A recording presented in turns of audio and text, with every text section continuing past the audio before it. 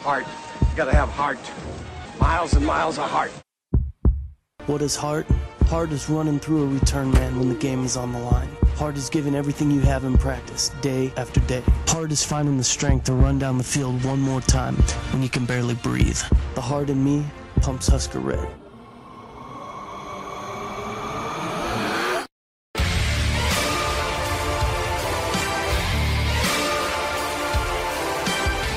Hello and welcome to a brand new episode of the Five Heart Podcast, brought to you by CornNation.com, a legacy member of the Jittery Monkey podcast family, and of course proudly affiliated with the SB Nation Podcast Network. My name is Greg Mahochko, and usually I would say the other two legs of the tripod, to my right, Hoss Reuter, to my left, John Dam Johnston, but they are not here. Hoss is having technical difficulties and probably needs a new laptop. And John is pulling his hair out and I think pulling servers apart. He's working, burning the candle at both ends. So we were planning on having him as a guest anyway, but it looks like he's going to be the co-host this week from CornNation.com, Mr. Paul Dalen. Paul, welcome back to the show, sir. It's been a while. Thank you, Greg. How's everything going? Good. Living large in southern Texas. Which is rough in August, but is really nice in January and February. So y'all come on down. Where the deer and the antelope play, right? Yeah, actually, it's where the coyotes dodge tumbleweeds and armadillos. Oh, here's one. Do you know why the armadillo crossed the road? It's making its way north. I don't know. No, nothing specific. Nah, to prove it could be done. And if you've ever been to Texas, you would understand what that joke means. The rest of you, you'll just have to Google it, I guess. So here is my concern that armadillos could swim, because I've seen them, like you, on the side of the road, oftentimes, and they're always dead. But I've seen them into Missouri, and then I'm pretty sure that I saw one in Illinois. And now I'm afraid that they're just going to take over. We have a serious, people don't know, but everybody wants to talk about the fire in the Amazon, but we have a serious armadillo problem. I'm equating the two. That's what we do here. We make really grandiose, horrible comparisons, but the to me, it seems like a stretch to say I saw an armadillo in Missouri. No. I saw, and to equate that with, I don't know, like the lungs of the planet are burning down. Let me go with that. Let me clarify. I saw a lot of them in Missouri, but I've seen one in Illinois where I live, and I'm like, oh crap! They're either figuring out how bridges work or they've learned to swim. Either way, they're continuing their trek north, and we all need to be on the lookout for armadillos. Well. I don't know. I think they just roll up and probably just float like gray lumpy beach balls. I don't know. And they're you know what? If it wasn't game week, that would be the title of this episode: Gray Lumpy Beach Balls, and people would be very confused and they'd listen.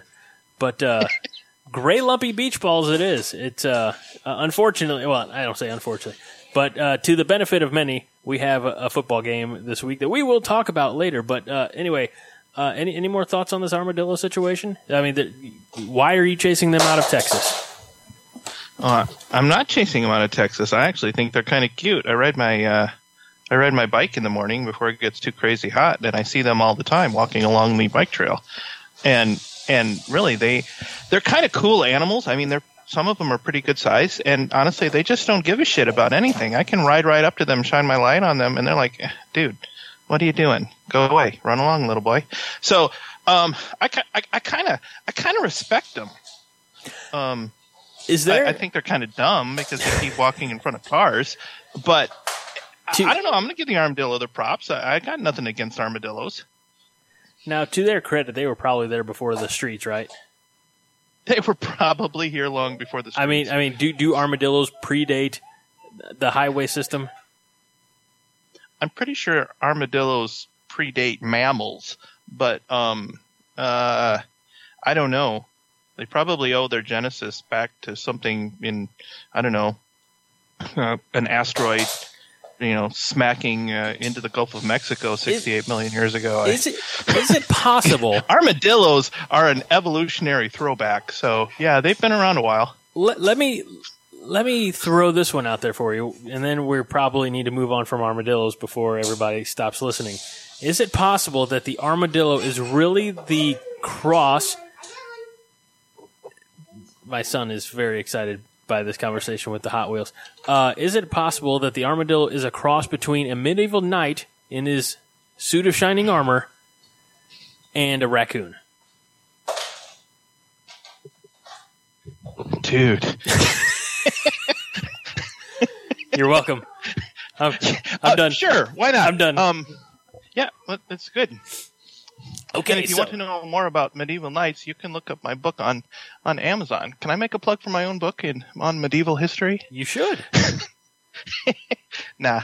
No, we'll I'm cover that serious. at a different time. I'm serious. I mean, we're not going to be We're going to be talking about one of the other newer teams to the Big Ten in the Maryland Terrapins. Don't get us started on the Turtles. Hey, if we were previewing the Scarlet Knights of Rutgers, it would be much more easy. But since we've already said medieval knights, I would love to hear about your book, Paul. Well, I don't know. 6 years ago, I undertook a project to take about 5,000 page out of print series that I absolutely love. That was published between 1908 and 1923, 8 volumes, and transcribe them and sell them on the Kindle store. And it was right at the time that the Kindle was growing a lot, and I made a crap ton of money on it. So, and it's still available. I think I make about $50 a month or something. People that want to buy it. So, would you say it is the? I am an amateur medievalist. That's why I started this project, but I was not the original author of it. I'm actually just the editor of it. So, would it be the Cambridge Modern History volumes 1 through 5, or the Cambridge Medieval? It would be that, but that one isn't nearly as good. It's the Cambridge Medieval History by J.B. Barrie. We will link that. It's actually my absolute favorite. So we're going to link that and have that available in the post, so that anybody who, because okay, this is a serious question. Okay. First of all, it's only $4.99, so I encourage anybody to buy it, because first of all, you're getting some history, which is a lot better than a lot of the crap you're probably reading out there. Secondly, Paul's one of us. He's a Husker fan. Overlooked the fact that he's from Iowa, but you'd be supporting Paul, and you'd be learning. But I have to know, volumes 1 through 5, roughly how many pages, even in the Kindle version? Is that like 1,200 pages? Oh no, about 5,000, give or take. I've got the print versions sitting on in my bookcase in my office here, and it's you use it as a doorstop, don't you? 30 inches, maybe 24 inches. Oh my God! Yeah, it's a good 5,000 pages. So think of the value. It's light reading, but during halftime, if you really want to do that, get into medieval knights early medieval knights and late medieval knights and. Ladies and gentlemen, you're never going to find a value like this. For just $4.99, you're getting roughly 5,000 pages of content. That is, on average, give or take, about $1 per 1,000 pages. Where else are you going to find a deal like that? Check out on Amazon the Cambridge Medieval History Volumes 1 through 5 by J.B. Barrie and edited by our very own Paul Dalen. Okay, so we can talk about knights, or we can move on to the gray lumpy turtles if you want to do that. Yeah, let's move on to the lumpy turtles. The Terrapins of Maryland. We of course we're in game week, but we do have listeners who are like, "Come on, South Alabama, today away." But we've got to finish. We have unfinished business. I'm something of a finalist, or I don't know if that's even the right word. I'm not a finalist for anything, but I did stay at Holiday Inn last night. No, but we've got to finish this task, and that is getting through the season with all the previews. Maryland, November 23rd. It's my wife's birthday, and I also know that I already have to work that day, so that's cool. But the Maryland Terrapins, and they're in a world of hurt because they have a new coach, and their best player is out for the season with an injury. Tough break for them, but Maryland could turn things around in the near future, Paul. Well, they could. I don't know if I would put any money on that happening, but yeah, do it. It could happen. In fact, I hear it's legal if you cross the border into Council-Tucky. Am I allowed to say that? Yeah, maybe. It's sports betting. They tell me sports betting is now legal on Iowa riverboats. I would not recommend putting any money on Alabama having a resurgent season. Well, we're talking about Maryland, so I think Alabama's. You could. Did I say Alabama? Sorry, Loxley came from Alabama.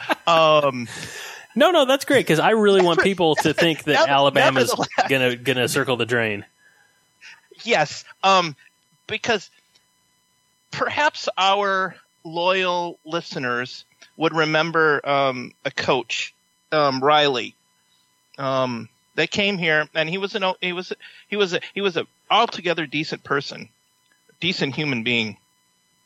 But he had like a 50-50 career win record, and miraculously he finished exactly 50-50 in his time at Nebraska. Well, the Mike Loxley coming back to Maryland, his only experience as a head coach was at New Mexico, where he went a staggering 3-30 or something like that. How that ever allows you to coach again, I don't know. Well, but I'm not sure that this is the guy that's going to take a Big Ten program in the Big Ten East, for crying out loud, which is still one of the strongest divisions in all of college football, and somehow win football games. I just don't see this happening. Here's the crazy thing about that. I'm really curious how he. I mean, as you mentioned, he came from Alabama, where he was Nick Saban's offensive coordinator. Before that, he was the offensive coordinator at Maryland from 2012 to 2015. By the way, if people haven't learned by now, all of our information that we're talking about here is straight from Coronation and Husker Mike's fantastic game previews. But how do you go from... Wait a minute, Greg. What? You mean you don't spend hours every day reading about turtle football? So here's the thing. Last week I was off a few days at the front of the week and actually put together some really quality show notes and had some audio and things like that to enhance the overall sound. But this week I was working, so they get what they get this week. It just is what it is. But no, I don't have to. Yeah, it is. And I thought I was just coming on for comic relief. So now I'm great. expected to have intelligent comments, and I'm really struggling here. Hey, I'll tell you what. Even when we're fully staffed and Haas and John, we still struggle for intelligent comments. Don't worry about that. You're fitting right in. Okay, well that's good. Thanks for I appreciate the boost there. Confidence definitely went off the charts. So. It's not so much a boost of confidence as at least to say, hey, you're no worse than anybody than the rest of us. You're one of us. One of us. One of. Okay, but my bigger question is, how do you go from being the offensive coordinator at Maryland in the early 20-teens to see, he was named head coach for the second half of the 2015 season, or interim head coach. But then you spend a couple of years at Alabama as Saban's offensive coordinator. Like, how do you make that jump? What on his resume or who did he blackmail to get that offensive coordinator job at Alabama? And obviously, you look at the success that Alabama's had, the last couple of years, and granted, losing to Clemson in the national championship, hey, that's more success than Nebraska's had in 20+ years. But there has to be something in him schematically. He has to have a good mind for the game, and maybe just the other pieces are missing. I don't know. A career record of 3-31 at New Mexico. I don't know how you parlay that into another head coaching job, but here we are, and he's well. It's a who knows? I was just gonna say. I'm guessing. I'm sorry, I was talking over you there. We do it a lot on the show. I'm gonna guess that people are discounting the fact that are discounting that record of a staggering, 0.100 of because it was at New Mexico. Did you just do that math in your head? Well, yeah. Why? Dude, it's 3 over 30. Hold on. Let me get my calculator out. That's 1/10. It's 0.100. Oh, okay. See, I thought you I must have misheard. I thought you said something.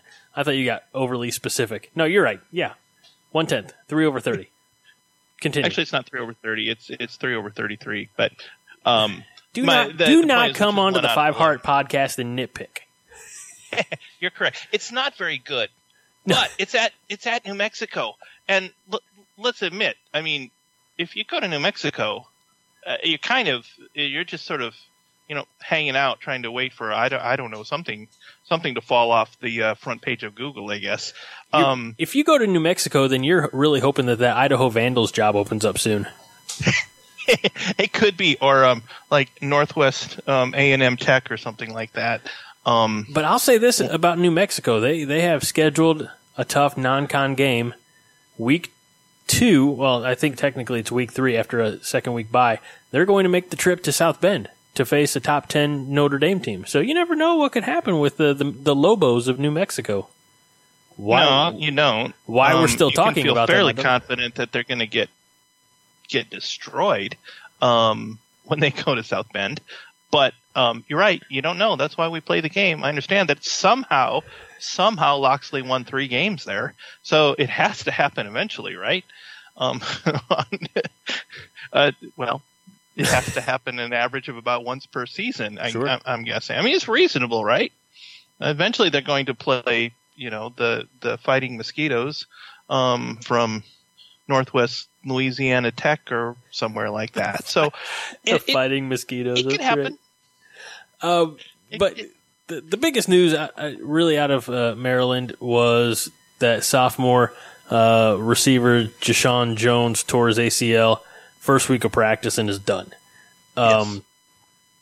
So, I mean, you've got a little bit of returning talent in DJ Turner and Dante Demas. And again, I don't know anything about these players. I don't even think I don't think we played Maryland last year, so none of this sounds familiar to me.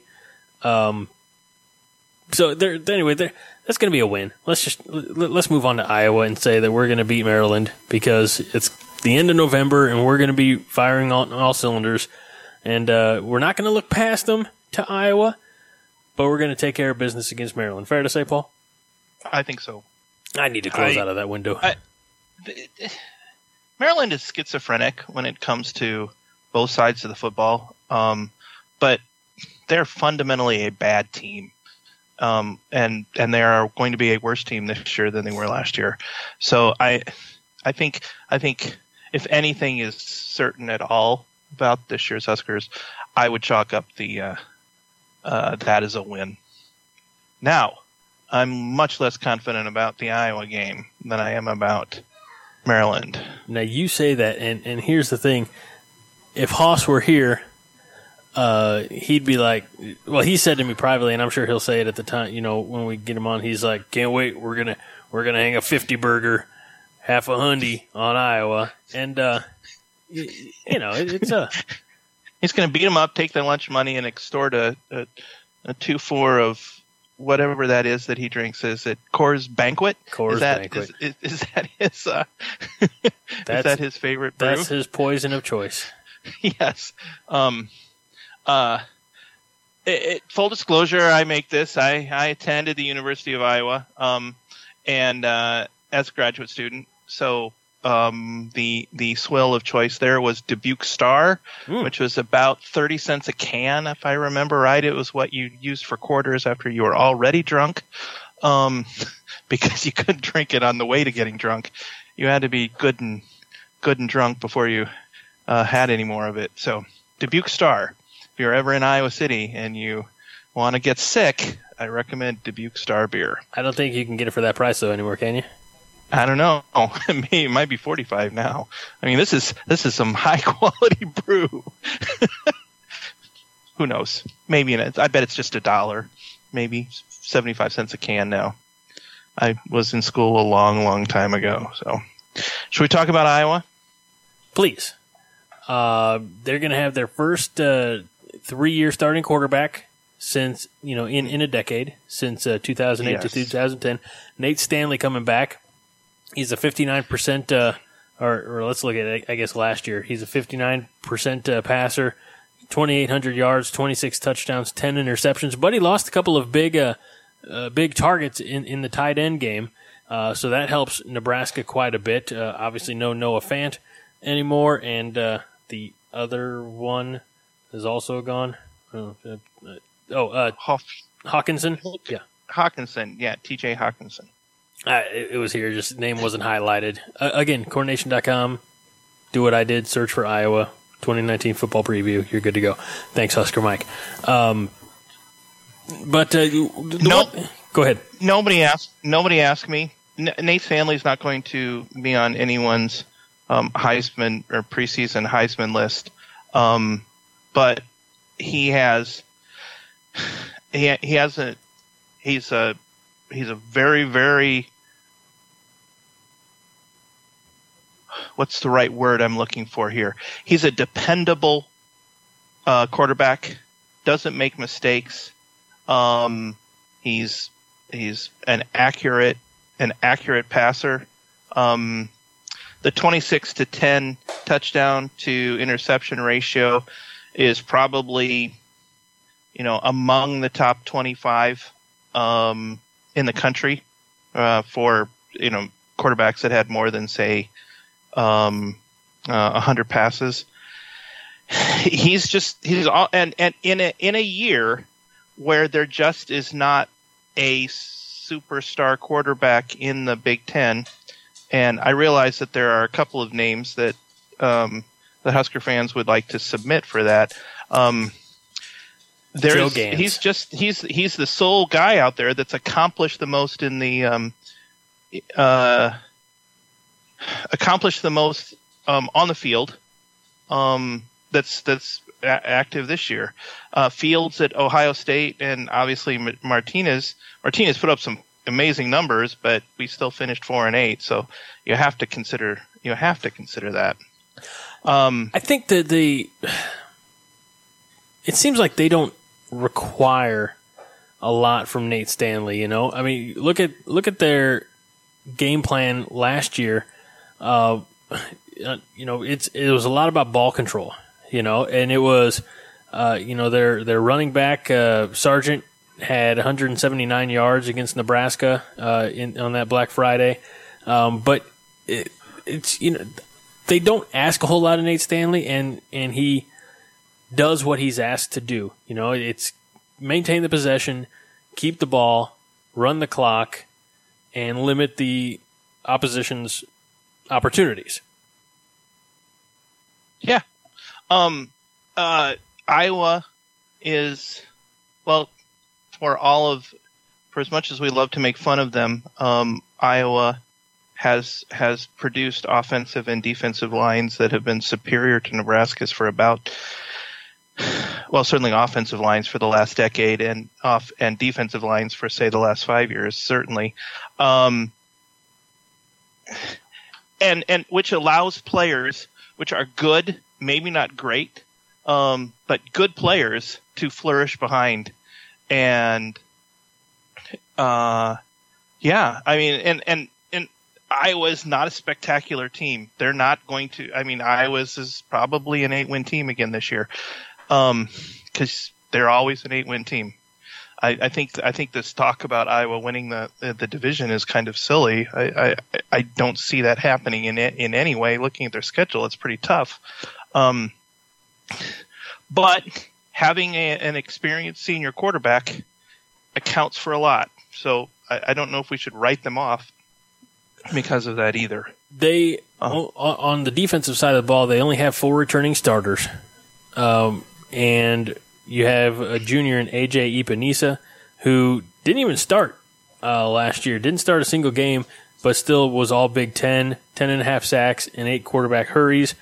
And quote-unquote NFL draft experts are expecting those numbers to jump as he becomes a full-time contributor, and he could be, a top 10 draft pick next spring. Mel Kiper Jr. suggests top 5, blah, blah, blah.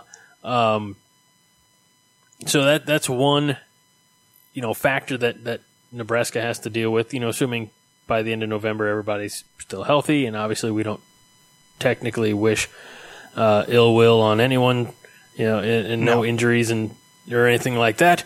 But so that's a big force on the defensive side. But otherwise, I think they're going to be a little bit more inexperienced on defense, and hopefully by the time November 29th rolls around, Nebraska will be able to,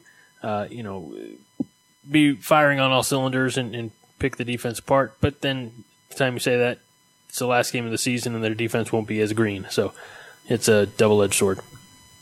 Well, it is, but especially since that's what we do when we do preseason previews, we extrapolate what we expect will happen next week to Thanksgiving weekend. But I think you're absolutely right. Iowa's offense is going to be solid. Their offensive line is, as usual, very good. Again, Stanley is the most experienced quarterback in the Big Ten right now, and they have a stable of serviceable junior running backs. So they're going to be fine on offense, but their defense is not what it has been for the last several years, and I really believe Nebraska's offense is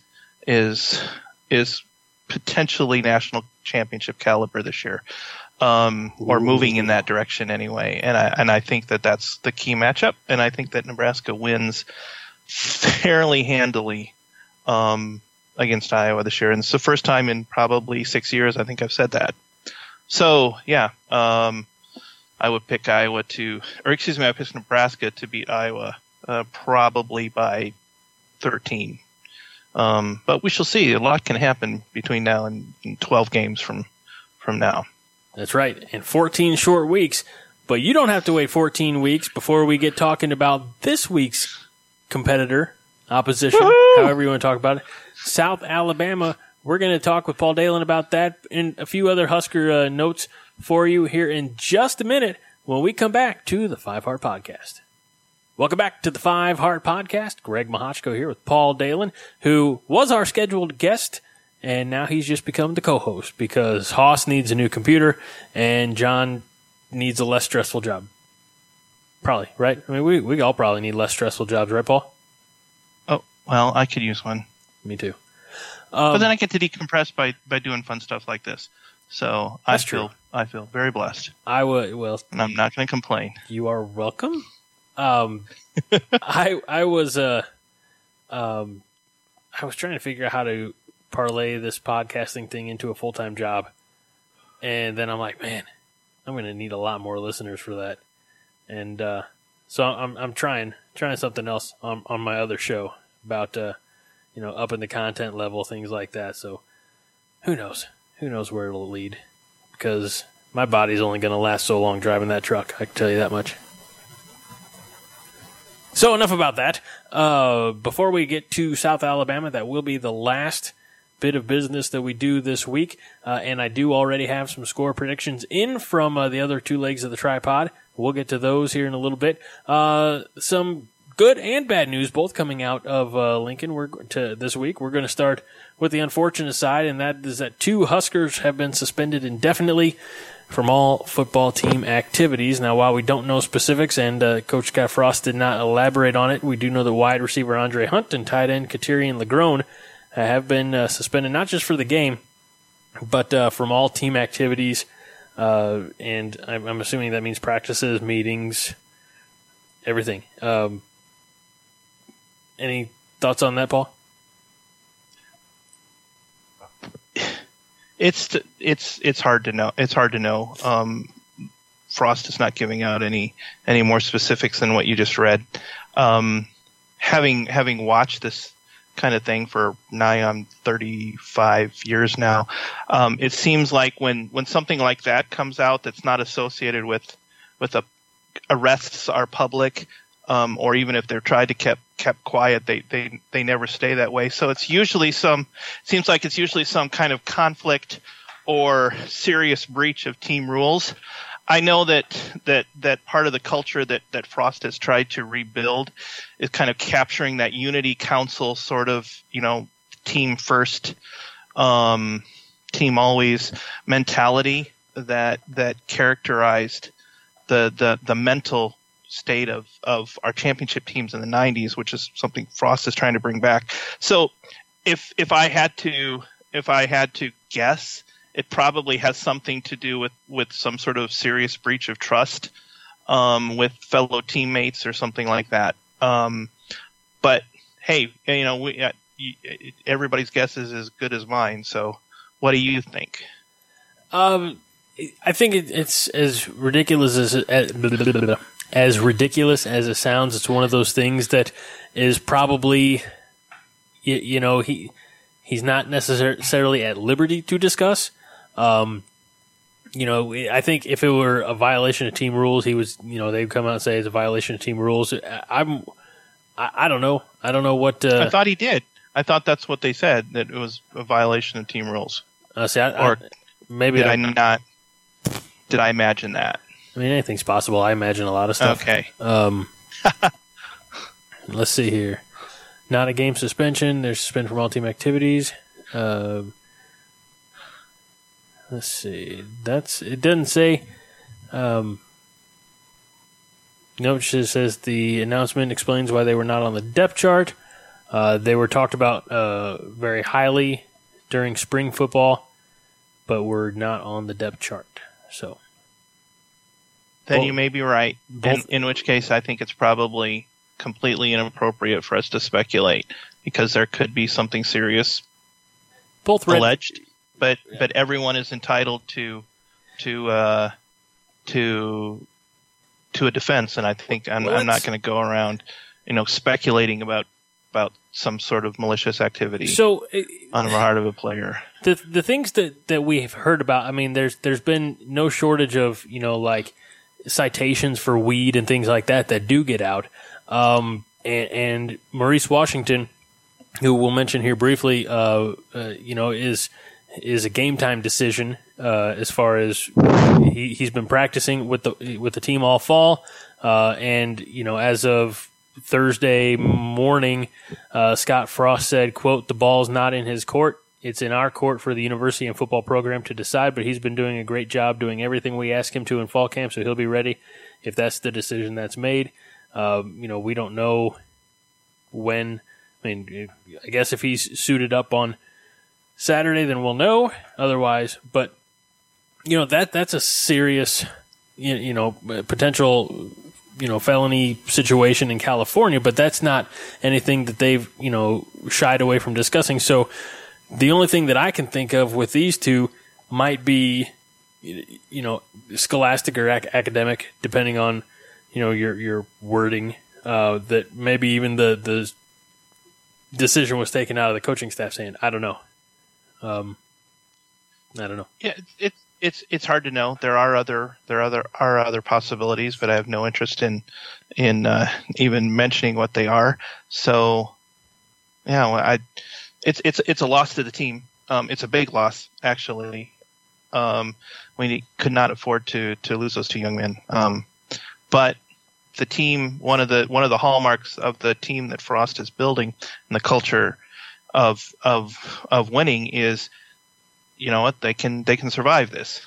I mean, Frost came through some pretty serious calamities on the team himself. So I suspect that he'll be just fine, or the team will be fine. We've got a fairly easy game on Saturday, tune-up game to work through. So I think we'll be fine. Well, let's talk about some good news involving some young men who have chosen Nebraska. Late last week, I guess it was probably about the the day after we published this. So yeah, the 21st. Apparently it was before we published this. Anyway, we didn't mention this on last week's show because we recorded earlier in the week. But Nebraska received a pair of running back commitments. The first being Sevion Morrison, a 5'11", 196-pound three-star running back from Tulsa, Oklahoma, who chose the Huskers over Arkansas, Baylor, Washington, Missouri, and several other FBS teams. He did get an offer from Wisconsin, and he said he would take the official visit to Madison in the fall. Oklahoma did not offer for Morrison. But let's see. Rushed for 263 yards per game as a junior. And that's impressive. I mean, it's free. Well, it absolutely is. But for these big, talented, heading for the next level, running backs, that's they're essentially playing against they're men playing against boys, basically.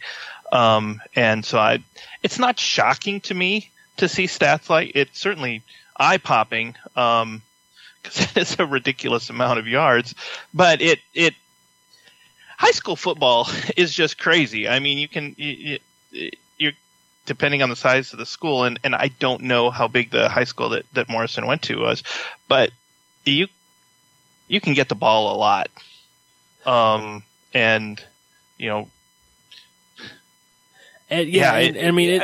not shocked. I am impressed, though. It certainly is. It is certainly eyebrow raising numbers. It's Tulsa, so it's not it's not one of the smaller communities in Oklahoma. It's not 8-man football. No, or 6. Those poor people. So that was one commitment that was picked up last week after we stopped recording. The other one came to us on the 24th, and out of Florida, a big power back by the name of Marvin Scott III, and he picked Nebraska over, again, from Florida. Looks like Florida State, Louisville, Michigan, Alabama were among other teams that were, quote, campaigning for his services. He was at the Big Red Barbecue in June, and he also took an official visit to Florida State and Georgia Tech. Looks like he had a good time in Lincoln. And when they call it, a power back, what comes to your mind when you hear that phrase or those words? Well, recently it would be like a Zigbo. But in my mind, a power back is Amon Green or Lawrence Phillips. That sort of 6'2", 215 to 220, semi-truck in a football helmet kind of player. I mean, you can if you're 225 and 5'9", then they call you a fullback, and you get a token 2 carries per game. But if you're 6'2" and 225, then you get 25 carries per game. So he's listed at 5'9" and 203, a three-star back out of Port Orange. I actually thought he was taller than that, because he doesn't. That's like pork chop size. Hey, wait a minute. I like pork chops. I did too. I feel like I'm missing something. But Ross is in the last 2 decades. Corey Ross is the stereotypical bowling ball of that size, the 5'8", 5'9" back. And now I feel seriously stupid, because I thought he was like 6'1". So because he looks that way. He only played in 8 games as a junior. Had just over 1,200 yards and 17 touchdowns in 8 games. I mean, not a bad output. I mean, he's got a little bit of speed, but he's not afraid to go and not afraid of contact. So should be interesting. I'm all for adding more depth in the backfield. I mean, You never know. Yeah, you can never have too much, especially if you're tilting towards a running-based offense. That takes a lot of abuse, and if you can spread those carries around a little bit, it's never a bad thing. I actually think that at least one of those guys, if not both of them, will finish the season as 4 stars. But we shall see. I know I'm not the only person to suggest that, but I just got a good feeling about them. So I think it was nice to finally see a running back being recruited or signing. I know we've recruited plenty of them. It just feels like it's been, I don't know, this is Frost's 3rd season of recruiting, and it feels like we're our 2nd season. I'm losing track. Third year of recruiting. It just feels like we've never signed a running back, and I know that's not true, but it just has felt like it's been that long. I think the Sevion Morrison one was the one that broke the drought. Has it really been that long? I think since we signed a running back. Yeah. Okay, then I'm not imagining it. Yeah. It's good. Now you know. Now let's go find that 6'2", 225-pound back. I was going to say, let's go find that 6'5" wide receiver that can stretch the field. I think we need both. I think we arguably have that. Well, we don't have the 6'5" wide receiver, but we have plenty of receivers that can stretch the field. We don't have.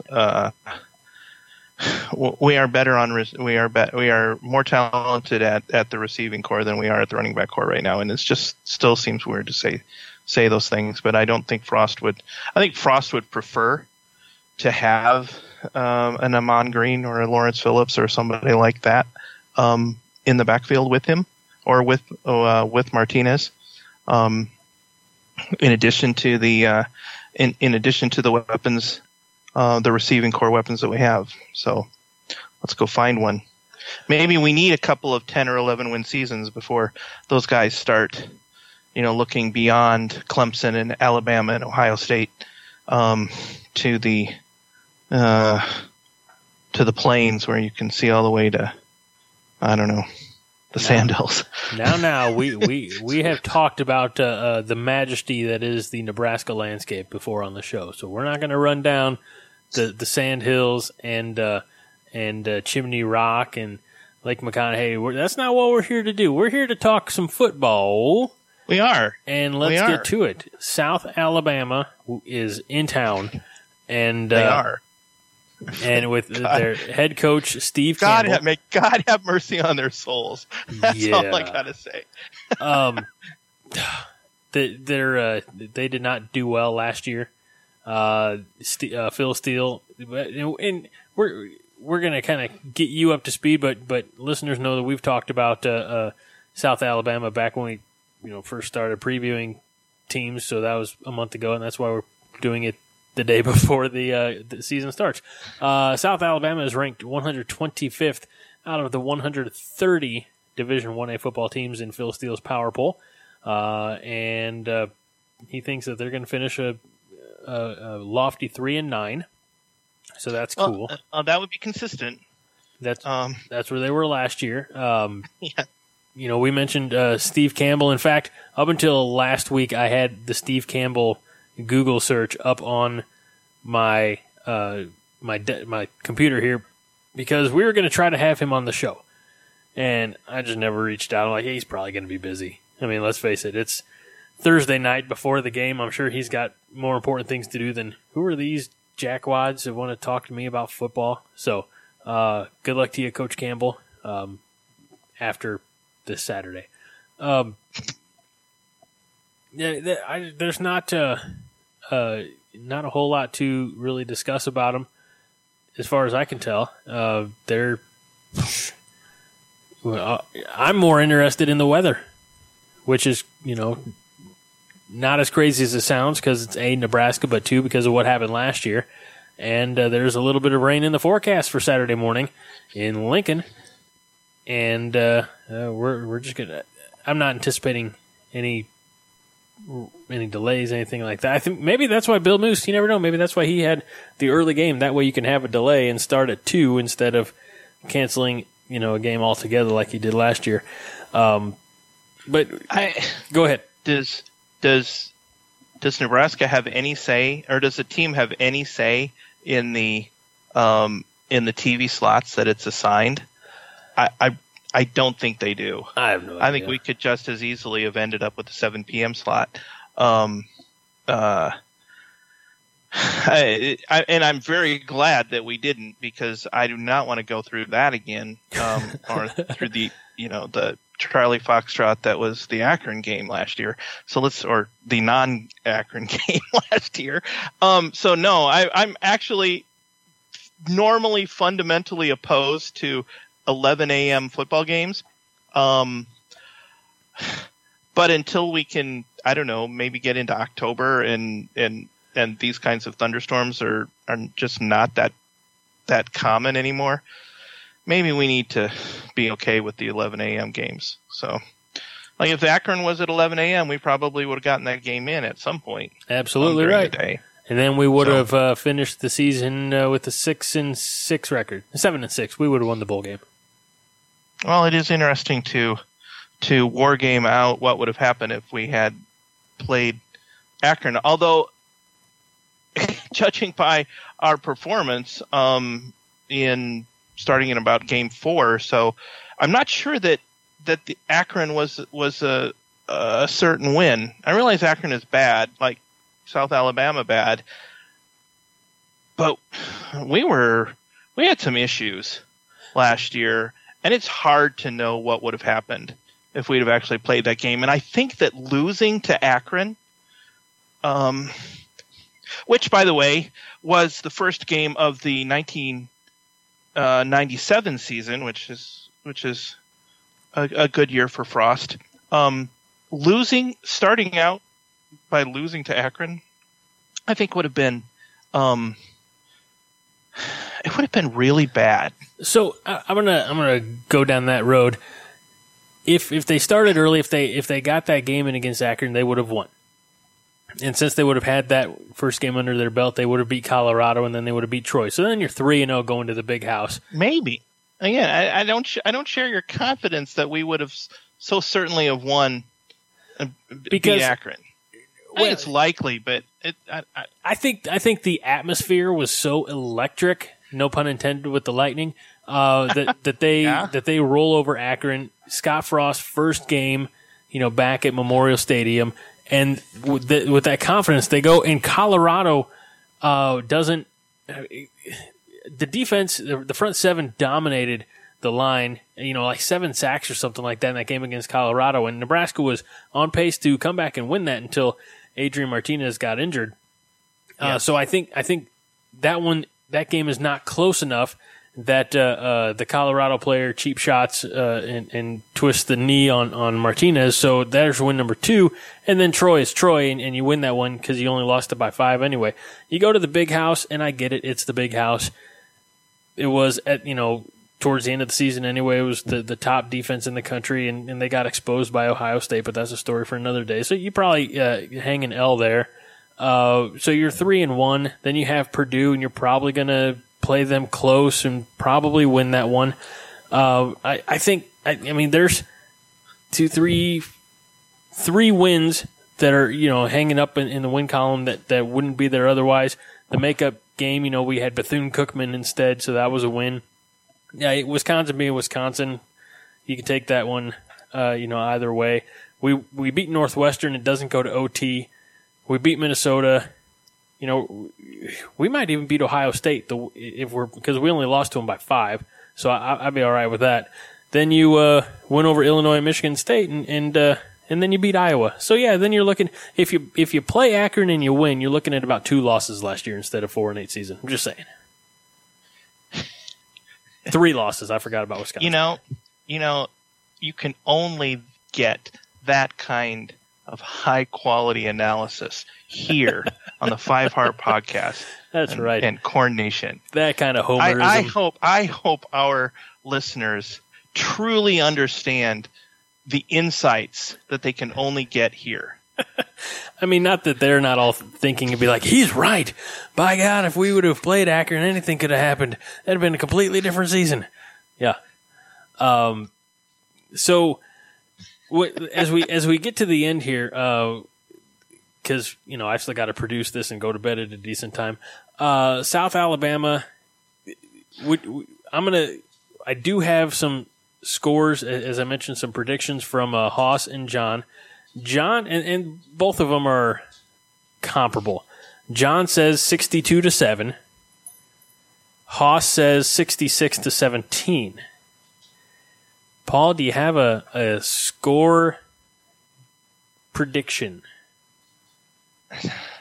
I can't see us scoring that much in the first game. Primarily because if we're up by 40, I think the first team is done. Noah Vedril's going to do for Nebraska what he did at UCF. Maybe or the second stream quarterback doesn't actually really moniker doesn't really mean that much, and we go straight to McCaffrey, who I believe, because this is relevant because we just completed our Iowa preview. We have a McCaffrey on this team who is just waiting to strike fear in the hearts of Hawkeye fans. So I can't wait to see that. Maybe 3 years from now, but Luke McCaffrey is going to drive a stake through the heart of every Hawkeye fan. East of the Missouri. I like the sound of that. Go ahead. No, you go ahead. Because I don't know if anybody remembers this, but his brother sort of put on a all-purpose yards clinic versus Iowa. I think in the Rose Bowl a couple of years ago. So, okay, back to South Alabama. I'm going to say 47-17, and we don't cover.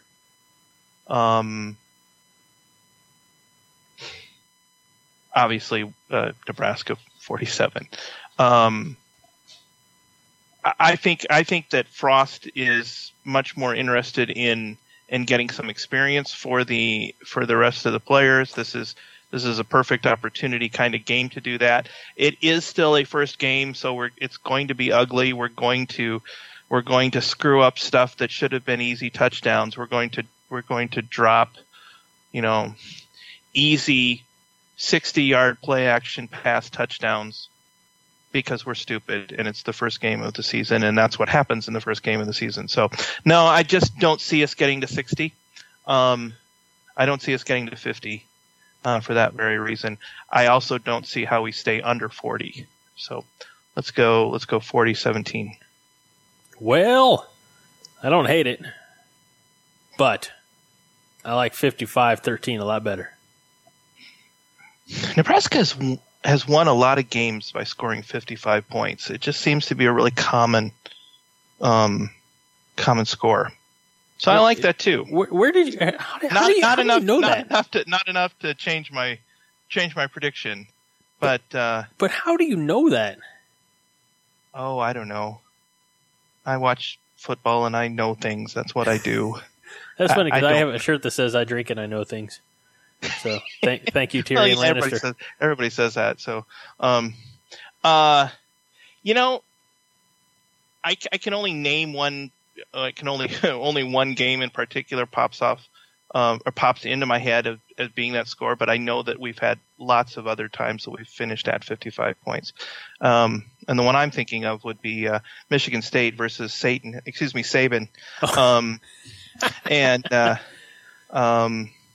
That was, I think, the second game of the 95 season, immediately preceding a certain infamous incident. I think that was 55-10. So, you know what? Did you guess 55-10 or 55-7? I did 55-13.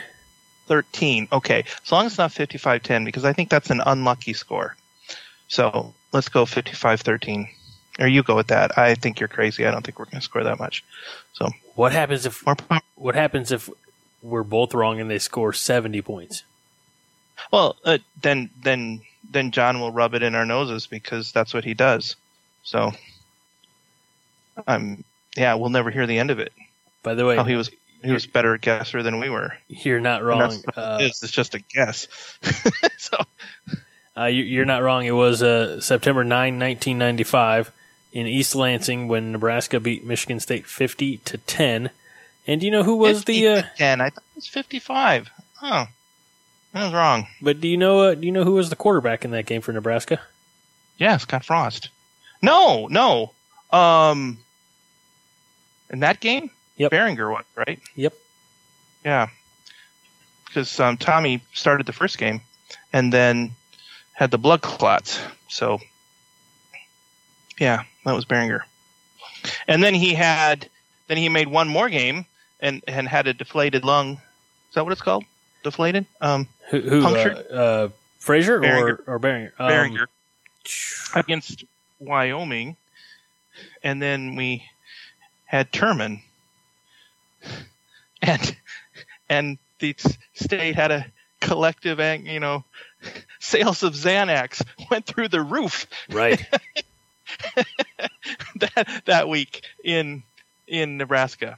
So good stuff. And I thought it was 55-10. It's 50-10. Okay, good. So I'm still sticking with my 55-13.